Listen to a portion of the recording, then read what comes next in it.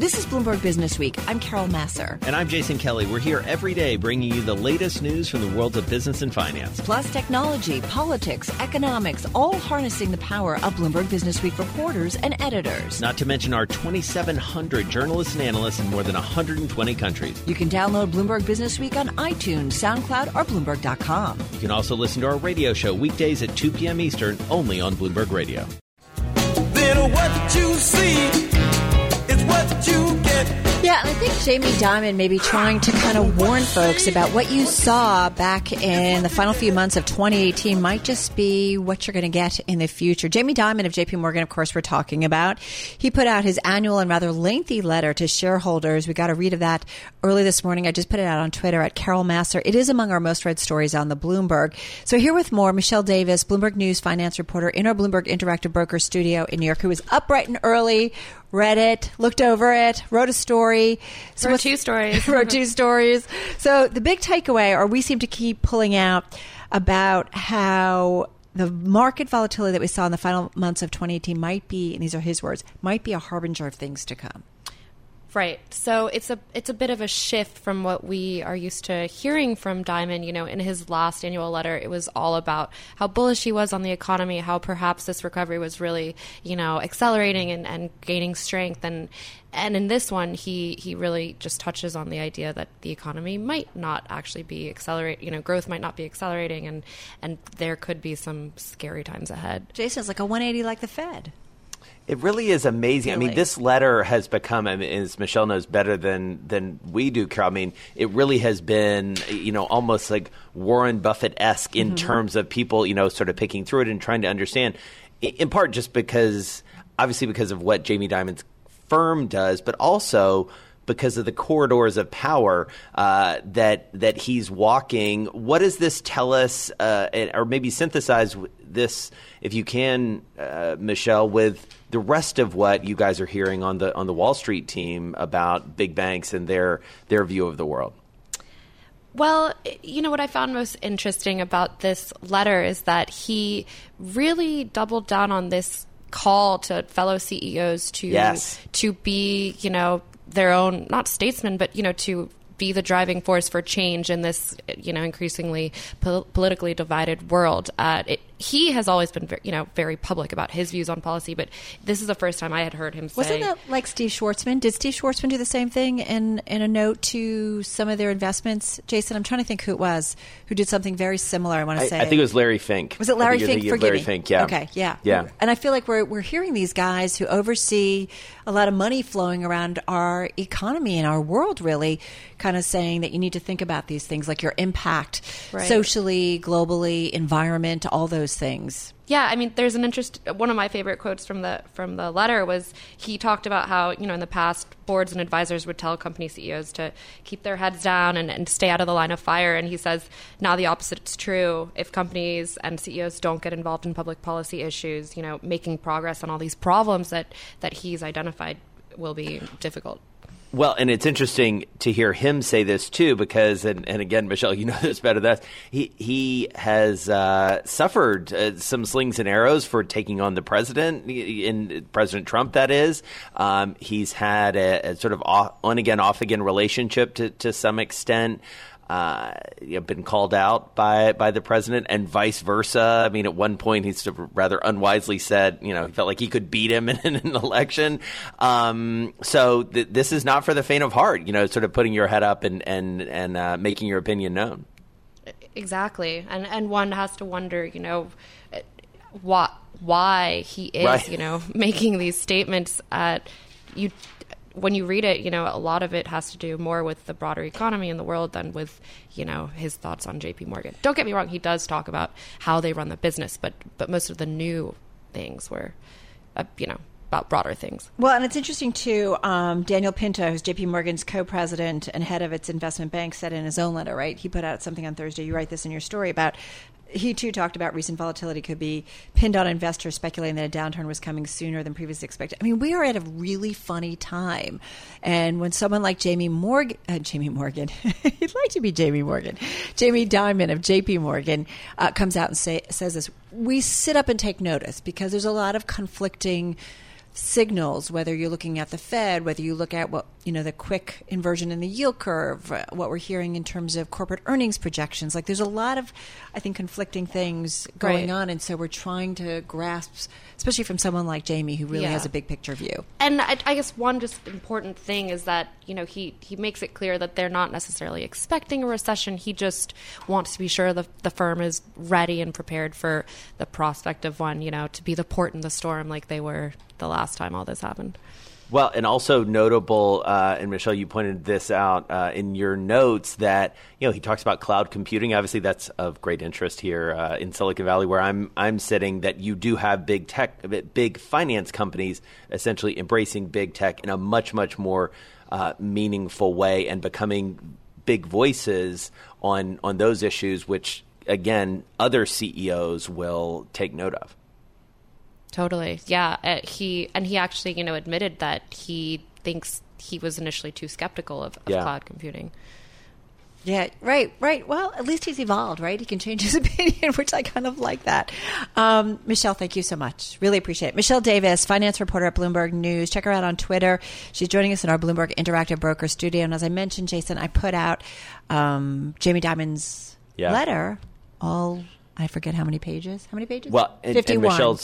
And Michelle's story is, not surprisingly, one of the most read on the Bloomberg today, following, and maybe this isn't an accident, following a story about Nomura and their job cuts, CEO unveiling a plan there to save $1 billion. So when you synthesize all this and you start to think about, okay, volatility is a harbinger of things to come, other, big bank CEOs starting to figure out how they can save money, you do start to, there's some pattern recognition here, I think. Well, I agree. And I feel like in the last week or two, we've seen a lot of moves within the financial sector in terms of whether it's private equity, whether it's the banks, people hiring people, letting folks go, kind of thinking about what's going to come in and how the financial sector and industry is really changing because of a bunch of different factors. Taking care of business every day. So the last read on small business found that optimism among small companies in the U.S. improved in February, snapping a 5-month losing streak that was the longest in 2 decades. So, Jason, optimism coming from some brighter views of future conditions there. We'll get another reading in about a week. But Capital One is also checking out the small business community. They got their own reading. And here to tell us about it is Jenn Flynn. She's Capital One's head of small business. She joins us on this Thursday on the phone from McLean, Virginia. Jenn, great to have you here. I love talking about the small business community because I do feel like, I can't say it enough. It's the backbone of the U.S. economy. And that's a lot of love, Carol. It is a lot of love. But I think it gives us a really good idea of how things are going. Remind us of the metrics, what you look into, and what you guys found out. Sure. Thanks for having me, Carol. Yeah. We at Capital One also love this sector. We believe it's such an important part of the economy. We survey 500 small businesses, and, this is our opportunity to pulse small business owners about things that are important to them, what's top of mind, better understand their challenges, and get a feel for their optimism. And so what jumped out at you this time around, especially as it relates to optimism? Carol sort of teed you up for that nicely in terms of the optimism that I guess we've been seeing from small businesses of late. Absolutely. And, as Carol mentioned, we've been doing this survey for 10 years, and we saw a nice spike in optimism last fall with our survey. We did see that dip a bit this time. I would say small business owners remain cautiously optimistic.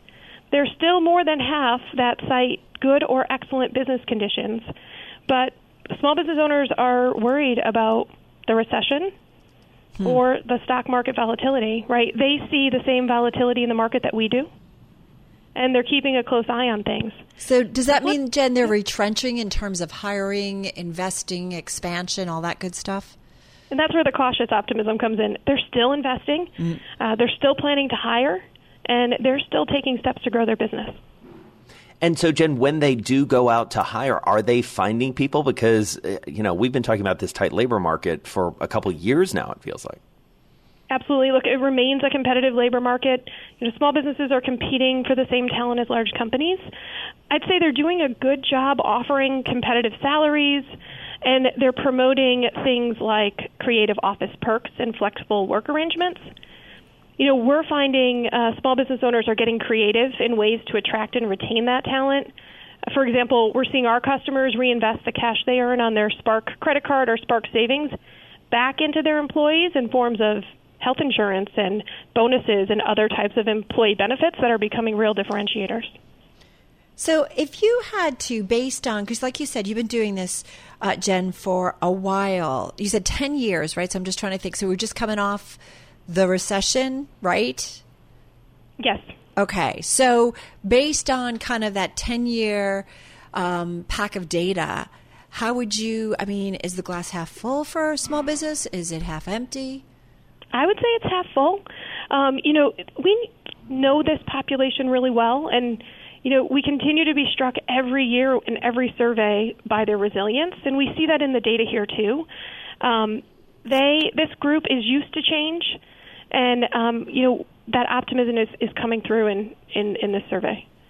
So, Jenn, we're on the verge of tax day, and obviously taxes have been front of mind really for the last year and a half with the tax bill that went through last year in 2018. How is that going to manifest itself for small businesses? Because I feel like we get a very mixed picture when it comes to consumers on that front. Oh, absolutely. And you get a mixed picture with small businesses as well. About half of the respondents say tax reform was good for their business and they're expecting to pay less. There's also the other half that expects to pay either the same or more. So wow. I think it's still that surprises me a little bit. Does that surprise you? It surprised us as well. All right. Wow. It's just something to think to, Jenn, because Jason and I keep repeating over and over again, and we were just coming off of our discussion about Jamie Dimon's annual letter to shareholders, and we're in this funny little time where I think we're all grasping on information to try and get a much clearer picture of where we go from here. Absolutely. And you see that come through in the data. You see that come through when we talk to our customers, and yet there's still that underlying resilience of we're going to move forward, we're going to invest in our businesses, we're going to continue to hire and chase our dreams. All right. And, we at Capital One are here to support those businesses along the way. Well, great to check in with you. Jenn Flynn, Head of Small Business at Capital One, joining us on the phone from McLean, Virginia. Interesting, right? Yeah. So whose sentiment is going to win? is part of it. And I was fascinated by that. Sentiment's a great word to use, right? Yeah. Yeah. And look, if you're a small business, you're having to make decisions on the fly. You don't have generally a lot of wiggle room or a lot of cushion. So we'll see. Right. And sentiment can certainly and does impact activity, actual actions.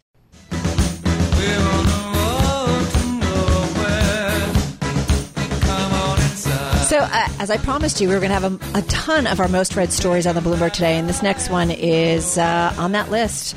Shares of Tesla tanking thanks to a delivery drop. Let's get opposing views on Tesla. Ross Gerber, very familiar to our Bloomberg audience, president and CEO at Gerber Kawasaki Wealth and Investment. He owns approximately 10 million shares of Tesla, owns a Model 3. Ross with us from Santa Monica, California. Also familiar to our audience, David Kudla. He's CEO and chief investment strategist at Mainstay Capital Management. They've got $2.5 billion in assets under management. He joins us from Michigan. David, I want to start with you. You believe we are clearly past peak Tesla. How come? Well, we've had a very disappointing number here on deliveries for first quarter. Certainly, if we look at the overall number, we had 90,000, about almost 91,000 vehicles delivered last quarter. We're down to 63,000 this quarter, 31% decline. And that's before the wave of competition coming domestically and globally we're just seeing the initial part of that coming for Tesla. So that's why we think we've seen peak Tesla and it's behind us. Ross, you clearly maybe don't agree that we've seen peak Tesla. You're long this, about $10 million worth of shares, I believe. So what's the case going forward? Yeah, that was incorrect. Yeah, I own $10 million worth of shares. Did I freak you out? Did I freak you? I know Jason's like, I think you said $10 million. More money today. That's for sure. Sorry, I read too fast. Okay. $10 million worth. Saying it's peak Tesla is kind of like saying, like, this is peak society. You know what I mean? Like, this is the beginning of Tesla, and this is what Tesla is struggling with, is rolling out their product internationally and all the, byproducts of releasing such a compelling car. And that's why we saw kind of a drop in Model S sales, was because the performance Model 3 is a very compelling alternative to a Model S. And I think they saw a little bit of cannibalization because of that. But I don't think that that's a big problem for Tesla longer term, because it's not their goal to be a high-end car maker. It's their goal to mass-produce EV cars. So, this is the transition they're making from sort of a high-end car maker to a mass production, global-scale car company here. So it's a very exciting time for Tesla, and as well a challenging time as they continue to, I guess, deal with disrupting an industry. But the only competition that's coming for Tesla is really from China. And when you look at the rest of the car companies, they're in desperation mode now, just trying to, wiggle their way into some strategy to counter Tesla. So we're seeing that, in Germany in particular, and the rest of the world is going green, so Tesla's in the right spot. Well, so David, come on in on that. Respond to Ross. Well, if that's the case, Ross, that they are driving towards that car for mass appeal for the mass audience, mass customer, then they need to be able to make a car profitably at $35,000. They need to be able to produce and sell a car below $44,000, and they've struggled to get there. The car makers that are going to eat their lunch in that regard are the Chinese automakers. They're coming online, and they're coming online in a big way. By 2020, they'll have enough capacity in China alone to fulfill all the EV demand globally and more. They have so many EV automakers in China that are coming online that the Chinese government last year had to curtail, actually restricted the licenses of Chinese startups allowed to manufacture EV vehicles. That's how many automakers are getting into the EV market. It's not about traditional OEM automakers that are wondering about a strategy and how do they get into this market. The market in 2019, there's 2.6 million EVs expected to be bought in 2019. It goes up from there. We're on an S-curve of EV demand. There is going to be an EV glut on the market in 2020. Yeah, see, I agree with a lot of what you're saying in that China is definitely the biggest competitor to Tesla. I completely agree with that. But I don't think their ability to scale is as good as they claim. And I think a lot of the car companies, and the reason they're cutting back was a lot of it was just bad investment for them. And so, China, especially Volvo and Geely and BYD, I think are the other leaders in this industry. But Tesla has a brand value in China that's unbelievable. I mean, it's better than the iPhone. The Chinese people love Tesla. It's about being an American brand and what it stands for. So I think EV demand and supply will increase dramatically, but I think demand's going to increase much, much quicker than supply, and Tesla's going to be the top of the charts there, as well as other successful companies. So, and I'll start with you, David. How much do you worry about the fact that I'm sitting here in front of my Bloomberg terminal and Elon Musk is in front of the SEC, Tesla's in front of the SEC over his Twitter habits? I mean, that doesn't feel normal for a CEO. How much does that play into the thesis here? Well, it plays in a great deal. We're focusing a lot on Q1 deliveries and looking down the road at what the potential is globally for Tesla, and talking a lot about the brand. And I agree with Ross Gerber. It is a strong brand, and a lot of that brand is because of Elon Musk. And if Elon Musk were gone tomorrow or gone at some point, a lot of that brand equity is in Elon, and in Elon we trust. I think he has some devout followers, and there's been some missteps that have tarnished Elon and tarnished the brand, and there's a real risk. Investigations by the SEC, by the DOJ, by now, we have the ongoing concerns about the tweets on production levels and restrictions for him as a CEO. he continues to find ways to get in trouble. He's not your typical CEO.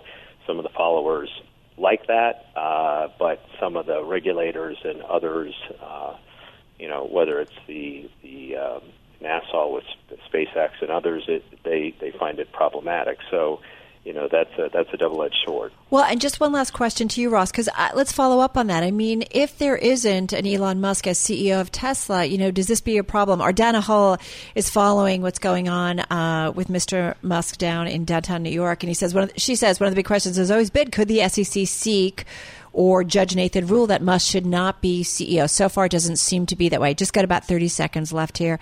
I mean... Yeah, that's not going to happen. The SEC's job is not to take out CEOs over a tweet.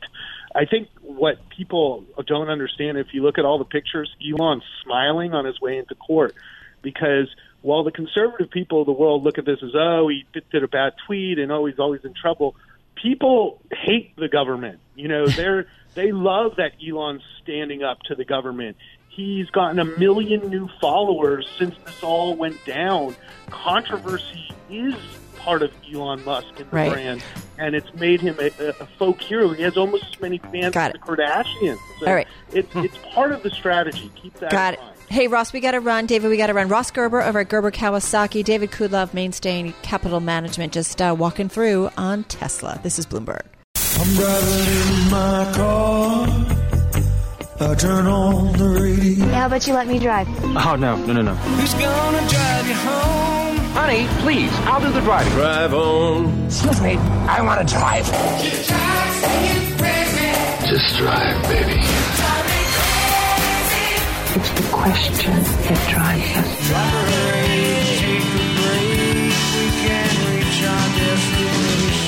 This is the Drive to the Close. That funky music will drive us till the dawn. On Bloomberg Radio.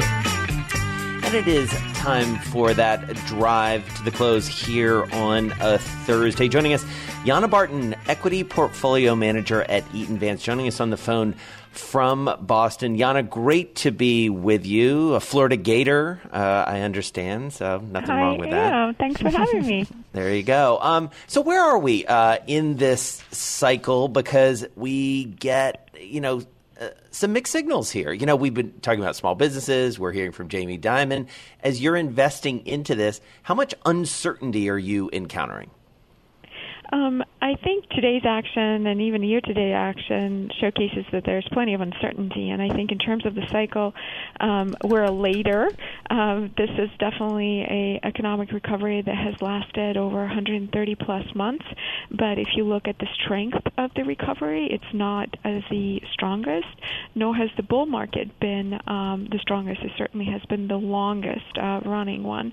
So there's plenty of uncertainty. But I think when folks are looking around for opportunities longer term, the key, input to that is that global growth remains the number one scarcity, and if you know that growth is difficult to come by, I think it puts a premium to those companies and those investment opportunities that have growth rates that are in excess of the market, in excess of their industry. So growth is the name of the game, and it's less about style definition and more about stock opportunities. So tell us about the Eaton Vance Focused Growth Opportunities Fund, and it is beating just about all of its peers, about 3/4 of its peers to be exact, over the past 5 years, returning on average more than 13% annually. You're involved in picking names for that fund. So talk to us, because it reads like a who's who of corporate America. It definitely does, and thank you so much for the opportunity to talk about the Focused Growth Opportunities Fund. I am lucky enough to be representing the fund in front of you. I actually co-manage it with my partner, Lou Piantadosi, and we have a team of about 8 analysts that are superstars. And the way I would describe it is it's a strategy that is really focused on finding opportunities that we will be talking about tomorrow. So the slogan is Invest in Tomorrow Today, and we have about 25 to about 40 positions. Currently we have 35, and we're seeking growth. The greatest thing about growth is that it doesn't come from just one or two sectors that traditionally have been defined as growth. We buy all types of growth companies, whether whether they're secular in nature, stable, or cyclical in nature. And you're correct, Carol, to note that majority of the portfolio does lean secular growth because those are investable opportunities that we can ride out irrespective of the backdrop, whether we're talking macro, monetary policy, whatever it is, because those are the companies that have the TAM that's going their way. They're the disruptors or enablers, and that's why propensity of the portfolio is really to be in that sort of trifecta of opportunities, which is within consumer healthcare and information technology. So let me just throw it, because our audience loves specifics and they love names. So at the top of the pack, you've got Amazon, you've got Alphabet, you've got Visa, you've got Charles Schwab, you've got Walt Disney, Palo Alto Networks, United Health, Salesforce, and Coca-Cola, right? Mm-hmm. Yeah. Yeah, so I can go on and on about every single one of those companies, but starting from the top and kind of walking my way down, I think, when you think about big picture and you think about the e-commerce opportunity, we're talking about a retail pie of about $25 trillion, and e-commerce continues to be less than 10% of that. And then you think about cloud computing and where we are in that, and AWS having the opportunity to really fulfill that void. One interesting question that I've been getting this week is obviously about Lyft and the IPO that's coming up, which is Pinterest. And what many are not talking about is if you actually read the IPO material, you find one common sort of theme, and that is AWS is the infrastructure that is enabling these logistic and these sort of new companies to come to the market. So they're a clear winner in a lot of different ways. You talked about software companies, which again benefit from the cloud computing transformation. You talked about a couple of other ones within the healthcare space. These are big. We play big themes, but we're opportunistic as well and tactical. I think one timely opportunity that might not be highlighted in the top 10 is within the healthcare space outside of the service names, but actually within biotech. The sector is trading at a discount to the market, so there's a sentiment, obviously, downdraft there, but you think about big picture theme and an unmet medical need of rare diseases or big problems we haven't solved for. There are something like 7,000 rare diseases, and majority of them are genetic in nature, and almost 95% of them have no therapies, no known therapies. So these companies within the biotech space are going to be the solution, and it's so exciting to be in front of these incredible management teams and incredible businesses, and you know that they're solving big problems that will make this world a better place. So it's across the board, and we get excited because we truly believe in what these companies are doing and how they're disrupting the status quo. And so, Yana, tell us a little bit about Disney at this moment, especially given, you're obviously very bullish on Amazon, and Amazon is so much more than a media company. And yet, you've got Disney and Amazon and Netflix all sort of vying for this next wave of streaming or dominance in the streaming world as we start to absorb and consume content in a different way. What makes you bullish on Disney? Well, I think it's it's a transition story, and one that is really seeking out this DTC, direct-to-consumer platform. And you think about the brand, you think about the moat this company has in different business mixes that it brings to the forefront within the consumer, parks and media, entertainment company.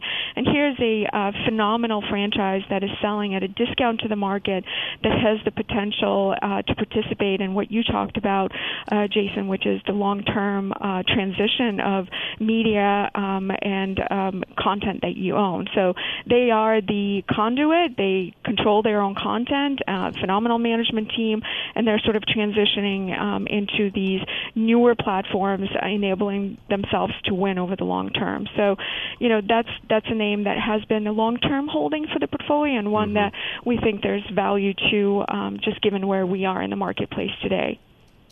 All right, going to leave it on that note. Yana, thank you so much. Yana Barton, Equity Portfolio Manager over at Eaton Vance, co-manager of the Eaton Vance Focused Growth Opportunities Fund. Ticker is EIFGX. And as I mentioned, just about in the 75th percentile over the past 5 years. So beating the majority of funds in terms of its peers in that category. Yeah, 84th percentile over a year and 74th, as you said, both 5-year and year to date. And a really interesting, as you pointed out, I love the list of those names, like a really interesting mix of stocks there, and all obviously with a slightly different story, but it's always interesting to see what the mix is for a very successful fund like that. All right, you are listening to Bloomberg Radio.